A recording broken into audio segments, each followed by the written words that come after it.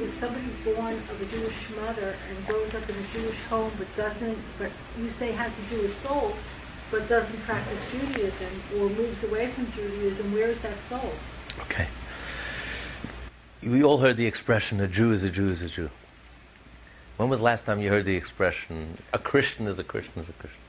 We never heard that expression. Or a Muslim is a Muslim is a Muslim. Or a Buddhist is a Buddhist is a Buddhist. An atheistic Christian is an oxymoron. There's no such thing. Because you can't be atheist and Christian. You can't be atheist and Muslim. But an atheist Jew is not a Jew. Only a Jew. A Jew never changes. Because Judaism is deeper than religion. Religion can change. Mother Teresa can turn into an atheist. It has happened to greater people than that. People get shaken up in their faith, they lose their faith, they lose their religion. Someone who sits and meditates for 20 years and then becomes a rank materialist. Stops meditating and moves to California and becomes a rank materialist. So he loses it. But a Jew will never lose his Judaism. A Jew is a Jew is a Jew. The most self-hating Jew. The atheist Jew. Because it's deeper than religion. You can't change your core, your essence. Our behavior is external. You can't change your essence. It's your being. It's who you are. You were born with it. And that Jew is just as Jewish as the greatest rabbi, mystic, and scholar. Just as Jewish, just as connected. You can go to yeshiva for 30 years, you won't become one iota more Jewish. You can learn to love it, to express it, to live it, to tap into it. Most Jews today, due to no fault of their own, don't know anything about being Jewish. They grew up without the benefit of a Jewish education. It's like imagine Bach and Mozart growing up in a home without a piano. That would lead to a very frustrating human being. You have all this powerful energy inside of you, and you have no outlet. That's why Jews invented psychology. Most psychologists are Jews, most of their patients are Jewish. It's probably true universally. Most universities, look at the psychology department, it's all Jewish. Freud, Adler, the whole psychology was invented by Jews. You know, the Eskimos we have one word for snow. The Eskimos have 28 words for snow. Jews have 32 words for neurotic. Meshuggah, tzedreit, famished. So, this is because we're tortured. We're anguished. The Jewish soul is revolutionary. 3 Jews transformed the whole 20th century. Freud, Marx, Einstein, A Jew is revolutionary. There's this energy inside, this nuclear energy inside of us. The greater the potential for good, the greater the potential to go the opposite way also. Every potential is a double-edged sword. If you utilize that potential properly, then you'll end up with the greatest. If you don't utilize that potential properly, you end up with a tragedy. Every tragedy, it's really 2 sides of one coin. It means there was a tremendous potential for goodness. And the greater the person and the greater the potential, if that potential is not realized, it turns into a tremendous tragedy. Look at the story of the Jewish people. Our whole history is marked by extremes. Either an exodus from Egypt, or a Tisha B'Av, a destruction of a temple. Either a Holocaust or a 6-day war, a miracle.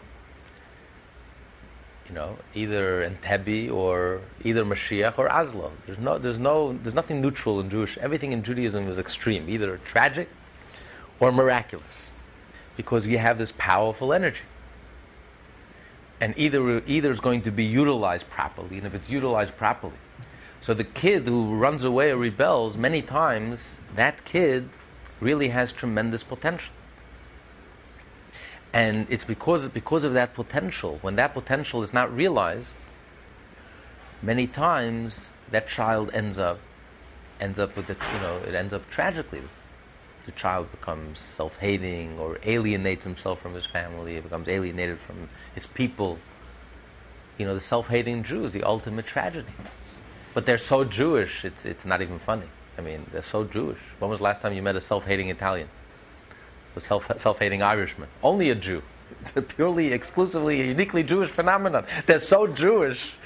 as much as they're trying to hide and run away and pretend, they're just proving the point, how Jewish they are, So, but it's a tragedy when a Jew hates himself. A Jew feels so alienated from his own people and feels so uncomfortable in his own skin that he makes everyone around them feel uncomfortable. The German Jews were more German than the German. And look what happened. Look at the backlash. They turned the Germans into such a rage. So it doesn't work for a Jew. It's a tragedy when a Jew is so alienated from himself, feels so uncomfortable in his own skin, and is not settled in his own, and doesn't have his act together. The only way the world is going to find peace, and the world will be at peace, is when the Jew is at peace with his Jewishness, and the Jew is comfortable with his Jewishness, and the Jew is proud of his Jewishness, and the Jew taps into and expresses in a joyous, passionate way, every day of his life expresses that divine spark, that divine potential, that innate, inherent potential of each and every one of us, that birthright, that each and every Jew, 14 million Jews, when 14 million Jews around the world, each and every one of them, without exception, will be proud of their Jewishness, and will do one more mitzvah, and make their Judaism a joyous and vibrant and passionate part of their daily life.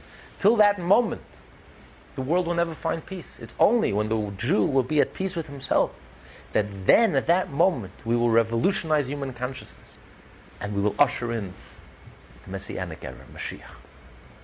And it's so doable, it's so practical.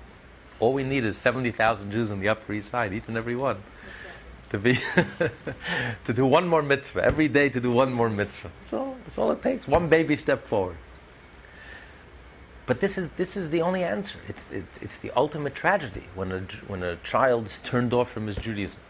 Maybe he was exposed to a hypocritical teacher. Maybe he was exposed, when children see that the adults are not sincere and the adults are hypocritical, and when Judaism is turned into a religion, we've labelized it and religionized it and turned it into Orthodox, Reform, Conservative, and it becomes an ego trip, and it becomes an ego game, and it becomes about getting a share in the world to come, and it's about, this is... The Jew instinctively rejects it because it knows that this is false. This is a distortion. This is not what Judaism is about. Judaism is not about an ego trip. Judaism is not about the eternal ego. The world to come, the eternal ego. Okay, so I'm going to, the whole essence of Judaism is about, it's something divine, it's something godly. It's about becoming refined and becoming a better person and internalizing Judaism and allowing it to change us. If it doesn't change us, and we don't internalize it, and we don't integrate it, and it doesn't affect us, and doesn't impact us, and doesn't change our attitudes, or change our character, or make us into a better person, a less egotistical person, a more refined person, a more sensitive person, a kinder person, a more loving person, then we've missed the whole point. And that's why we study the Tanya. The Tanya was, let's get back to basics. When the Baal Shem Tov came along in the scene, the Hasidic, the founder of the Hasidic movement, Judaism was becoming an ego trip, a head trip, an ego trip, especially amongst Ashkenazic Jews. And they really lost its soul. They really forgot what it's all about. It really became just a head trip and an ego trip, and they really lost it and became labelized and externalized and superficial. And the Baal Shem Tov says, no. Let's go back to Sinai. Let's go back to the source. Let's go back to the essence. What's it all about? We have a Jewish soul. Let's start from the foundation. Let's build it up from the cornerstone. Let's remember what this is all about. We all have a Jewish soul. This holy soul is holy and it's pure and it's wholesome. And that's who we are. That's our essence. You don't have to reinvent yourself or become something otherworldly. It's the most natural thing in the world. It's instinctive. You just have to blow away the dust, the schmutz, and just allow the neshama, the soul, to emerge, that Jewishness to emerge and surface in all its beauty and all its wholesomeness and all its loving goodness and kindness, and it's there, it's all there. It's innate, it's inherent. The treasure is there. So the Baal Shem Tov was like a good geologist. And when we look at dirt, what do we see? We see dirt, we see schmutz. We see something, you can make mud and the children can roll in the mud and that's it. Someone digs a little deeper, what does he discover? He discovers stones. But a geologist goes even deeper. What does he discover? Gold, silver, diamonds. So the Baal Shem Tov and the Alter Rebbe and Hasidic Rebbes were like good geologists. And they mined in the human psyche. Freud mined in the human psyche, and what did he discover? He discovered dirt, schmutz, mud. Yeah, well, what are we? We're animals. That's what we really are. Okay, Mazel Tov. Adler dug a little deeper, and what did he discover? Rocks. That the whole motivation, the drive for human beings is the drive for power. Everything is power. It's the language of today. Power, this power, that power. Okay, Nebuch. That's what life is all about. A bunch of rocks. And the Baal Shem Tov and the Tanya digs into the same human psyche, same human beings, all their foibles and all their limitations. And what does he discover? Gold, silver, the love of Hashem, the love of God, the awe of God, diamonds, faith, all these hidden treasures, these beautiful treasures. The what? Oil. we only got the olive oil. In the latkes. So all the hidden treasures, the healthy oil, all the hidden treasures, they're there. They're buried. You have to discover it. You have to be able to move away the schmutz and discover all these hidden treasures. And that's why we have to look at ourselves also. The Tanya helps us look at ourselves that way. That's why the Tanya is very holistic. You know, there's two approaches to medicine. One is the pathological approach, and one is the holistic approach. Pathological approach is you're sick. And you're sicker than you know, than you like to know. And once you start examining, there's so much illness and so much sickness, and you're dealing with the sickness. When you're dealing with the sickness, you're immersed in sickness. You know, people go into the hospital get sicker just from being in that environment. It's not even called in Hebrew. They don't even call it a Beit HaRofim. They call it a Beit HaCholim. It's a house of ill. It should have really been called a Beit HaRofim, a house of healing, because it's all you're immersed. The whole culture is you're immersed in pathology. You're immersed in illness, in the dangers, and how sick you are. The holistic approach to life is the exact opposite. The focus is on the healthy. That deep down you're healthy. Essentially you're healthy. You have an infinite capacity for health. You have a piece of God inside of you. You have an infinite capacity for health. And if a person is ill, it's because you're a little off-center. Get back to the center. Tap into that center of health. And let the health spread, and will overwhelm the negativity and just negativity. You know, it's like when a lake gets filled with weeds. How do you attack it? You have two ways. One is start cutting the weeds. Okay, if you have 1,000 years, you start cutting the weeds, and another weed grows back. It's almost it's an endless job. But then there's a much better way to heal this clogged up lake. You get to the root. What's the root cause? The lake is clogged up. It lost its fresh water. So you unclog the lake, you allow the wellspring water to come burbling up, and then the weeds just die out. Suddenly the lake is fresh, clear again. That's what the Tanya does. The other approach is, the Musar approach was the focus was on the pathology. That man is sick, man is selfish, man is self-centered, man is beastly. We act in ways that are self-destructive. And if you really start immersing yourself, it can get quite depressing. Because if you start immersing yourself in human nature, how we self-destruct, and we don't even think ahead, and we do things that are foolish, that we regret. And you can really be harsh on yourself. We're harsher on ourselves than our own worst enemies. If we listen to ourselves, the way we speak to ourselves, our own worst enemies wouldn't speak to us the way we speak to ourselves. You're harsh to yourself. You beat yourself into submission. You punish yourself. You hate yourself. But that's not a way to live. That's very external, very superficial. The Tanya way, the Hasidic way, is holistic. You unclog. You go deeper. You unplug and you tap into that fresh living water, that depth. One experience of something deeper inside of yourself. Just tapping into your neshama, your Jewish soul. Encountering your soul. Meeting your soul firsthand. Allowing your neshama to emerge. Allowing the neshama to speak its own language. And listening. And giving it the space to allow it to emerge and to surface. That one experience is worth more, all the harshness and all the musar and all the... And you're more likely to change. You're open to change. You want to change. And you do it joyously. It's not through breaking yourself or being harsh on yourself or being harsh on others.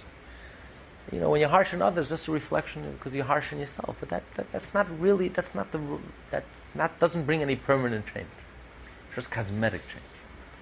You've cut the weed, and then another weed will grow and take its place. It's a never-ending battle. Instead, the Baal Shem Tov and the Tanya, the Alter Rebbe, unclogged the water and brought that fresh water to the surface. And then everything clears up and it's beautiful. And then you want to do the right thing. And it opens you up. It opens up your mind. It opens up your heart. And then you serve God in a joyous way. You're proud to be Jewish. And then your Judaism becomes a joyous, passionate, vibrant part of your daily life. That's the Tanya in a nutshell. Rabbi Zalman of Liadi, he articulated the Chabad Lubavitch school of Hasidic thought, his commentaries on what the Baal Shem Tov wrote and spoke about. He was the first Hasidic master who actually articulated the philosophy of the Baal Shem Tov in a book form, articulated and presented it in a very organized, philosophical, with a whole Weltanschauung, a whole way of looking at things, explaining the Jewish soul and explaining the makeup of the tzaddik and the Beinoni and the struggles, the inner struggles, using the Chabad, wisdom, understanding, and knowledge to internalize and to help us internalize and integrate and help us really articulate in language that we can make sense, in language that we can get excited about. Chachma bina das. It's communication, education. You have to articulate it in your own mind. It has to make sense to you. It has to inspire you individually and personally. What does being Jewish mean to me? It's not enough what it means for the Rebbe. What does it mean to me? What does keeping Shabbat mean for me personally? Because each and every one of us has to have a personal relationship with God. And you have to articulate it. And if you can't articulate it, you can't bring it down into words that move you, that change you, that affect you, then it's external, then it's superficial. Then it remains in potential, it remains hidden. The diamonds are there, but you can't access it. So what does it help you if the diamonds are buried? Every Jew has a treasure, but it's buried. It remains buried, it doesn't do anyone any good. The purpose is to extract it, to polish it, and to make use of it. If you're a billionaire, act like a billionaire. Make use of it. Don't live like a pauper when you're a billionaire. Every Jew in their blood, in their veins, you have the blood of Abraham, Isaac, and Jacob. So you have greatness flowing in your veins. Make use of it. Live a beautiful life, a godly life, an inspiring life, an inspired life, a meaningful life. And that's the challenge for us. And the key to unlock the door is education. That's the Chabad way. Chabad is two words. Chabad, Lubavitch. It's the name of the movement founded by the author of the Tanya.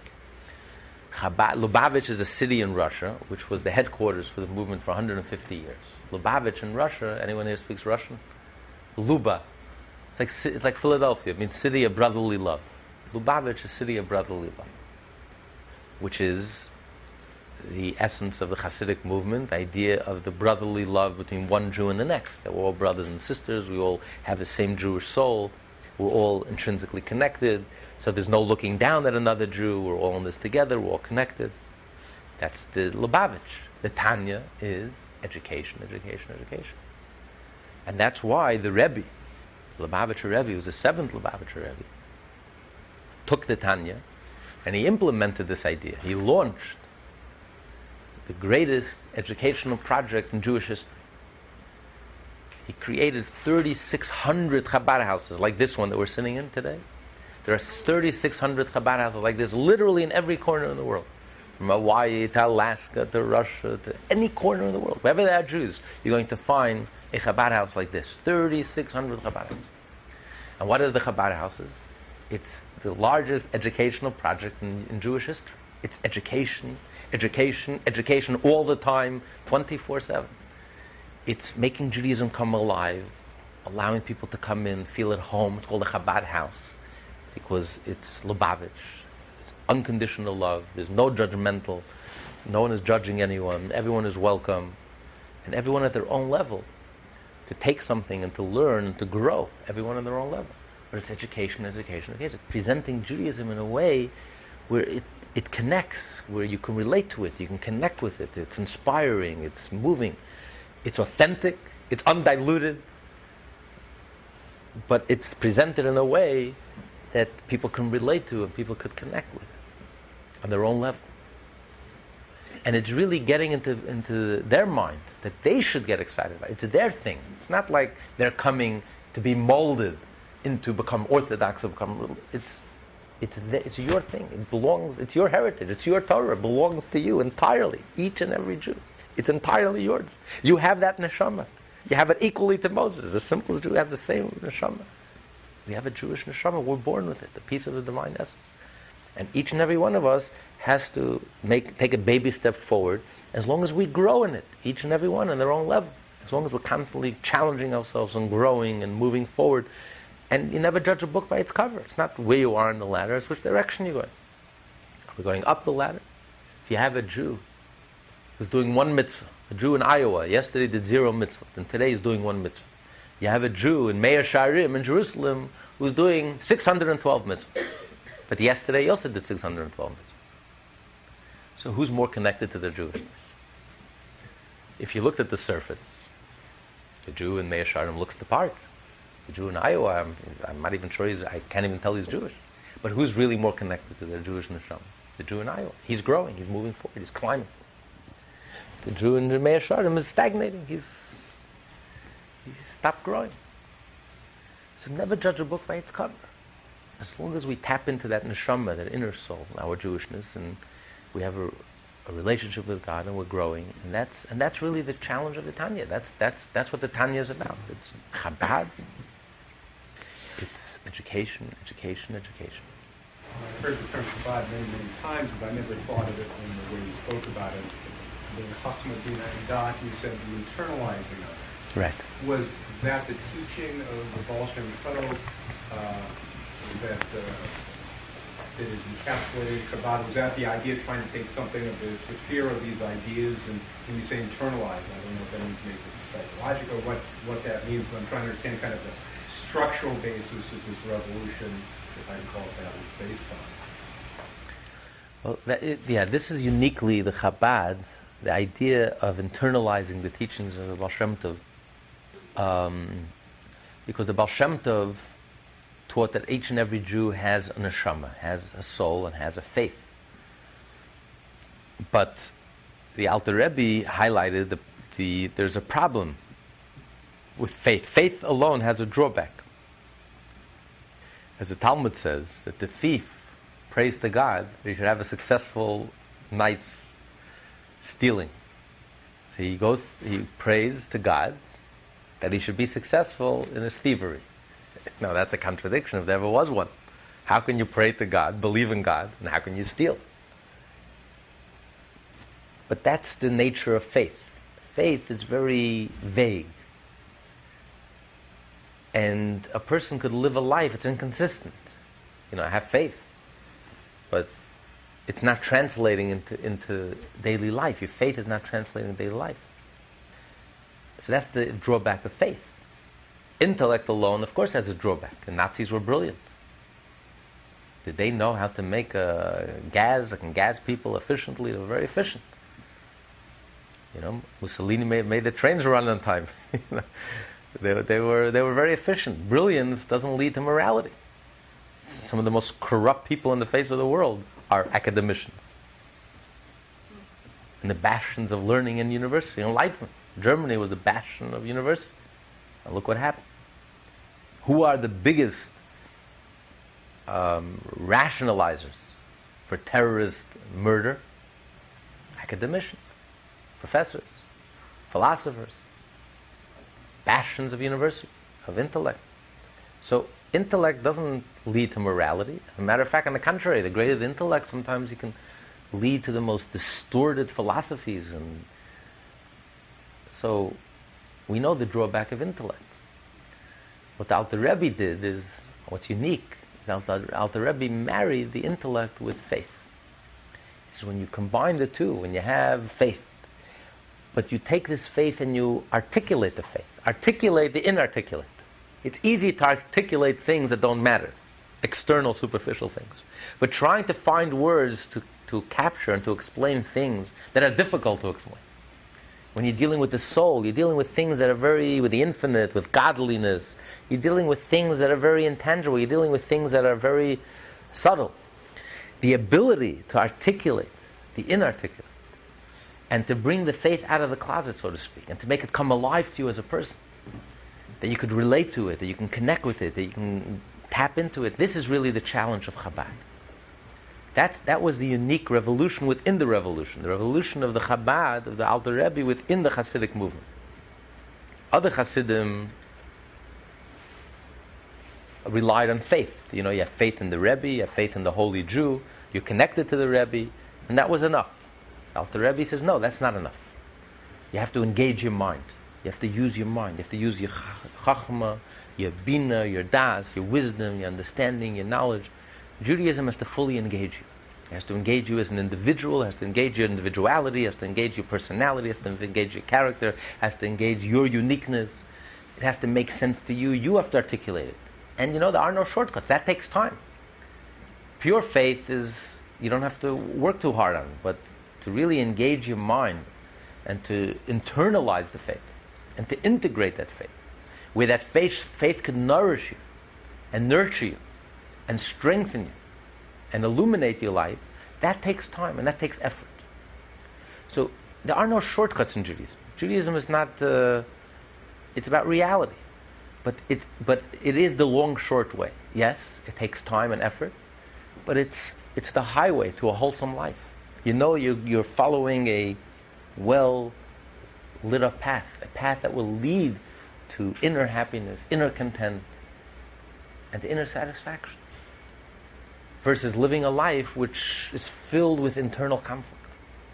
You're in constant conflict. You're torn in all different directions, which can never lead to satisfaction. The moment the Jew sins, he regrets it. He's filled with regret. That's why Jews are always guilt-ridden.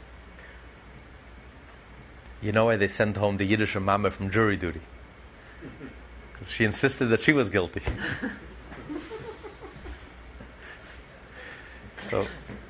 So you can't be happy. You can't be satisfied. If you live a life and you're torn in all different directions, when you're in the synagogue, you're a Jew. When you're out of the synagogue, you're something else. It's not satisfying. And you may ignore the conflict and the tension, but it eats away at you. And ultimately eats away at your health also. You can't separate your health, your physical health, from your spiritual health. For a Jew, there's no separation. The healthier you are spiritually, the healthier you are internally, the healthier you will be also physically. Because when your life is together and you have deep, deep inner nachas, deep inner satisfaction, then it also leads to external satisfaction. Then your body is healthy.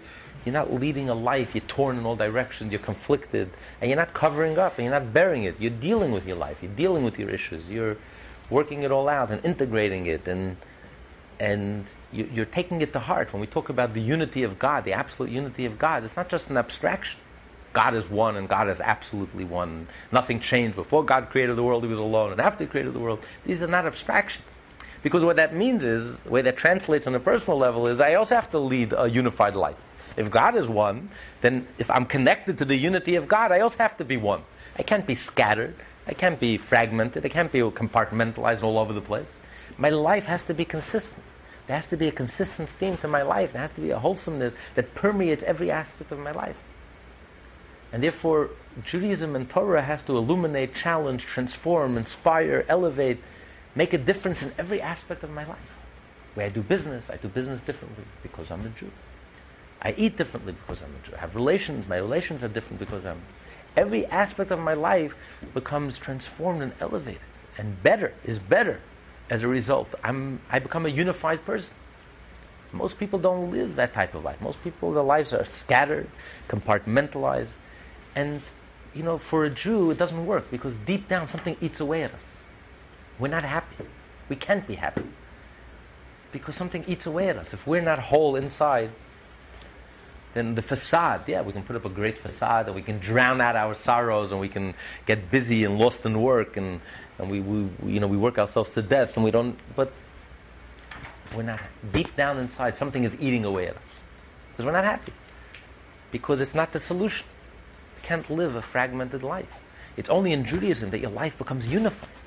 When you're connected and you understand and you appreciate the absolute unity of God. And through Torah and mitzvot, we become unified within the absolute unity of God, then our life becomes wholesome. Which explains why the Jewish people have survived for 3,800 years. This is a miracle. Everything in the world lives and dies. Everything. Plants, animals, people, civilization, stars. The only thing in the universe that doesn't die is the Jew. It goes on. We go on and on. We haven't lost any of our youthful vigor, any of our vibrancy. As a matter of fact, we haven't seen anything yet. The best is yet to come. The Mashiach is yet coming. Anything that happened in the past, the Exodus from Egypt, all the miracles is nothing. It's just a taste, a tiny taste of what's yet to come. Why is that? Because the Jew, we lead a unified type of life. When you lead a unified type of life, when our souls are connected to the absolute unity of God, and we become unified within that unity, through Torah and through mitzvot and through making Judaism vibrant, we weave it into the fabric of our daily life, then it amplifies, it enhances every aspect of our life. Not only the spiritual, even the physical. We become more successful in business. We become more successful. Our talents become amplified. We become more successful in our careers, whatever we're doing. Because the more whole, the more at peace you are inside, the more connected you are, the more clarity you have inside, the more depth you have, the more quality you have, it will translate into quantity. It will translate into external success as well. You have the inner confidence, and you don't get shaken. Most external people, when something happens externally, they get all shaken up and they're lost.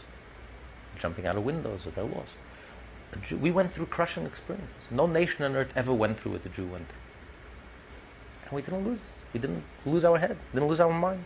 We picked ourselves up. We built, we rebuilt. Because we have a much deeper core, much deeper connection. Our confidence doesn't come from anything external, from anything egotistical. Because I made it, because I'm successful, because I have fame, money, power. These are all props. They're all external, they're all acquired. Easy come, easy go. That's not what gives us our confidence. Our confidence comes from something much deeper. It comes from that divine core, that divine essence. We have a relationship with God. No one could touch that place. No one could take it away from us. No one. Not even our parents. In the worst case scenario. In the case of child abuse, God forbid. The worst abuse possible, which for a child is like a Holocaust. Parents are like God to a child. But we're able to survive anything because there's a place within us that no one can touch. We know that we're born with a piece of the divine essence that comes directly from God, and there are no human fingerprints in it, and no one can touch that place. That's the core of our being. That's the foundation of who we are. That's what gives us confidence and esteem and strength, and no one can touch that. All the forces in the universe, no matter what happens in our lives, external, no one could shake that core and that essence. That's the secret of the Jew. And that's why we've never left the front pages for 3,800 years. And that's why the Jew is the eternal people. Always was and always will be. So this is what the Alter Rebbe tried to do. He tried to take this faith, which is subconscious, and try to bring it on a conscious level. We should internalize it on a conscious level. We should be able to articulate and allow our faith to inspire us and to move us and to change us and to affect us. I finally understand what this is naturally, but how could it be any more than what you just said? I mean, I see you on chapter 23. I have no idea what chapter 1 says, but I mean, what more could you possibly add? I know this sounds really strange, but a lot of what he says is part of me. Okay, so it's not something that's strange, or because I live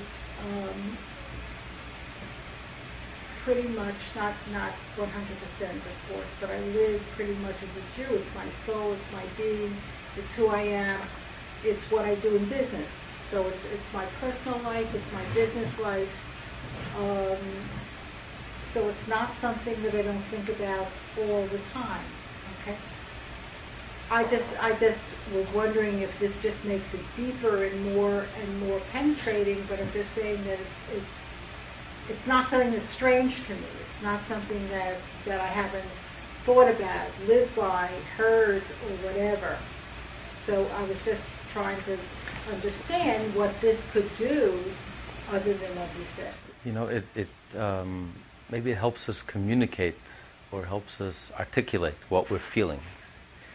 Because almost all of this we all know instinctively. We all have a Jewish soul. And maybe for thousands of years they just knew it instinctively and there was no need to articulate it. But then there came a time where we had to communicate. When the ghetto walls started coming down and a Jew had a choice. For the first time in Jewish history, you don't have to be Jewish. You can be universalist, you can just get lost, disappear, assimilate. So instinct, feeling wasn't enough. You have to articulate it for yourself. You have to be able to communicate these feelings to yourself in a very sophisticated way, and also to be able to communicate it to our children. You can't just tell them, well, it's Jewish and it's beautiful and I love it. That's not enough. What do you mean? But there's so much out there. Why should I choose to be Jewish? And that's, unfortunately, that's what happened. Because most, like 80% of the Jewish people couldn't run away fast enough, but their parents were proud Jews, and they loved their Jewishness, and their bubbies. But they didn't have the language with which to communicate it. They just had the feeling, but they didn't have the language. And what happened is that the children went to university, and they got the graduate degrees, and they knew more about the ethics. They can tell you more about the ethics than they could about their own religion. They had like a kindergarten, a Hebrew school understanding. And it just didn't work. It just didn't work. And that's why we have to have the language to be able to articulate what we feel. We're not talking, you're right, we're not talking about something, we're talking about ourselves. We're describing, it's the psychology of the Jewish soul, of our soul, what we're experiencing. But it's putting it into words. And when you put it into words, it's helpful for ourselves, because then we can move forward. If you don't put it into words, it's very hard to move forward. With vague, fuzzy feelings, you can't work with it. It's very hard to change. But when you can put it into words, when you put something that's vague and fuzzy into words, something that's very deep, something that's very real, that you experience very deeply, when you're able to put it into words, then you're able to move forward. You're able to change, you're able to expand, you're able to grow, you're able to amplify it. It becomes a force in your life. It becomes a reality in your life. And it helps you deal with realities in your life. Otherwise, if it just remains vague and fuzzy and formless and verbless, then it doesn't do anything for you in your life. So even for ourselves, it's important. And it's also important to communicate it, to be able to communicate it to others, to communicate it to our children, to be able to communicate it. So this is what the Tanya does. The Tanya is taking all these deep experiences that we all feel deep down, but we don't have the words necessarily. When we hear it and we put it into words, it resonates. It says, oh, exactly, of course, that's exactly the way I feel. But now I have the language, now I have the words to express it to myself and to others. And that's key. We are living in the communication age. We are creatures of communication. If you can't communicate it, it's not just a detail that's missing. That was the problem that Alter Rebbe had with all the other Hasidic sects. There was no communication. It was all feelings and experiences and very deep and very loving and very... But if you can't communicate it, something essential is lacking. And it's not something that's necessarily going to endure. In order to endure, in order to carry it out and to express it in real life and to make it, internalize it, integrate it, to make it a real part of your daily life and help you deal with real life situations, you have to be able to articulate. And it's a beautiful story to conclude that Alter Rebbe he was a mystic. He used to go into ecstasy. Many times he would say Chassidut. He would go into ecstasy. When he prayed, without even being self-conscious, he would like bang his head against the wall. They had to pad the walls because sometimes he would bleed. He just didn't even realize what he was doing. He was just so enraptured that he would totally become oblivious to his surroundings, forget his surroundings. And many times, Alter Rebbe, when he said these Hasidic discourses, in the middle he got so excited that he would start rolling on the floor. He didn't even realize he was rolling on the floor. Now, many of these Hasidic discourses were said on Shabbat. You can't have a tape recorder. There was no tape recorders then anyway. Everything was written down. So you had people, on Shabbat you can't write, you had people with great memories, phenomenal memories, who would remember almost literally word for word. The Rebbe would speak for an hour, and they would remember word for word what the Rebbe said. And after Shabbat, they would immediately write it, and we benefit from their what would happen when the Rebbe started rolling on the floor? So they used to roll together with the Rebbe. They used to go on the floor. Used to roll together with him to listen. And there were many portions. That's why you see in these writings there were many blanks. Like some sentences are blank because they didn't get every word. When he was rolling, they couldn't get every word. But the fascinating thing of this whole thing is that even when the Rebbe was rolling on the floor, and he was like an ecstasy, and he was like a mystic par excellence, and he was totally oblivious to his surrounding, he didn't stop speaking.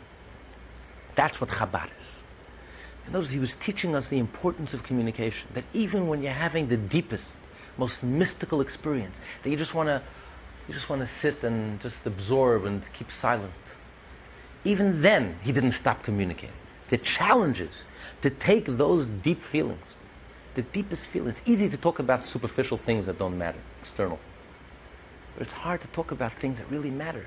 There are places within us that are so deep and so subtle and so profound, we hardly even talk about it ourselves because we don't even have words for it. They're beyond words. They're just vague, fuzzy feelings.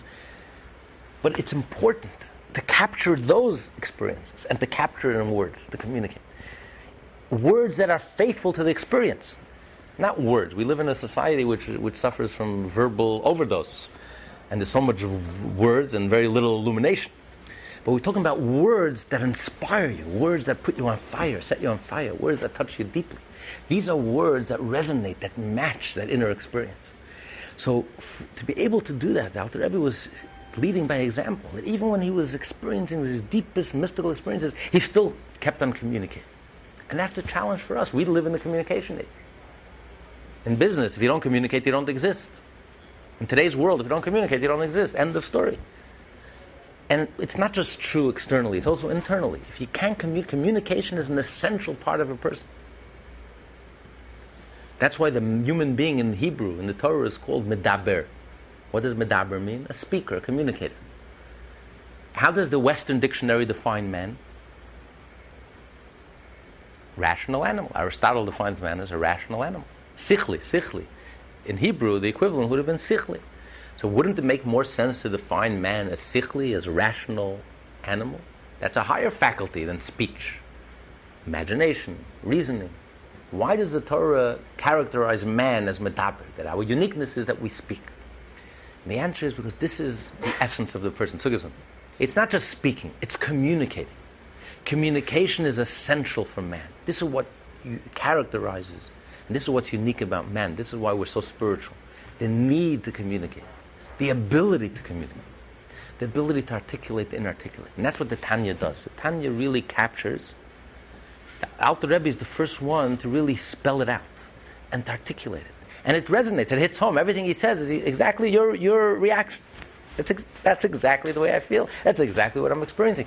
But the Alter Rebbe put it into words. And when you put it into words, it's amplified 1,000-fold. Just like when the person communicates or doesn't communicate. When you don't communicate, you have the idea in your mind. You understand it, you grasp it, but only when you start communicating the idea that it's amplified 1,000-fold. It's not just a little stronger. It's a whole different dimension. When you communicate, it takes you to a whole new dimension. That's the power of communication. So when you have the ability to put it into words, it takes your soul to a whole different dimension. Then it becomes a force in your life. Then your faith becomes a force in your life, a power in your life. A joyous, vibrant part of your daily life. And then you can explain it to yourself. You can inspire others. That's why Chabad are the communicators. Chabad is out there. 3,600 Chabad houses like this. Not sitting in their communities in Crown Heights and Brooklyn. But literally in every corner of the world, teaching, communicating. And that's why we've experienced the Renaissance of Judaism. One of the greatest renaissances of Judaism, not only in our generation, but of all times. That hundreds of thousands of Jews, young Jews of all ages, have rediscovered their Judaism with a passion.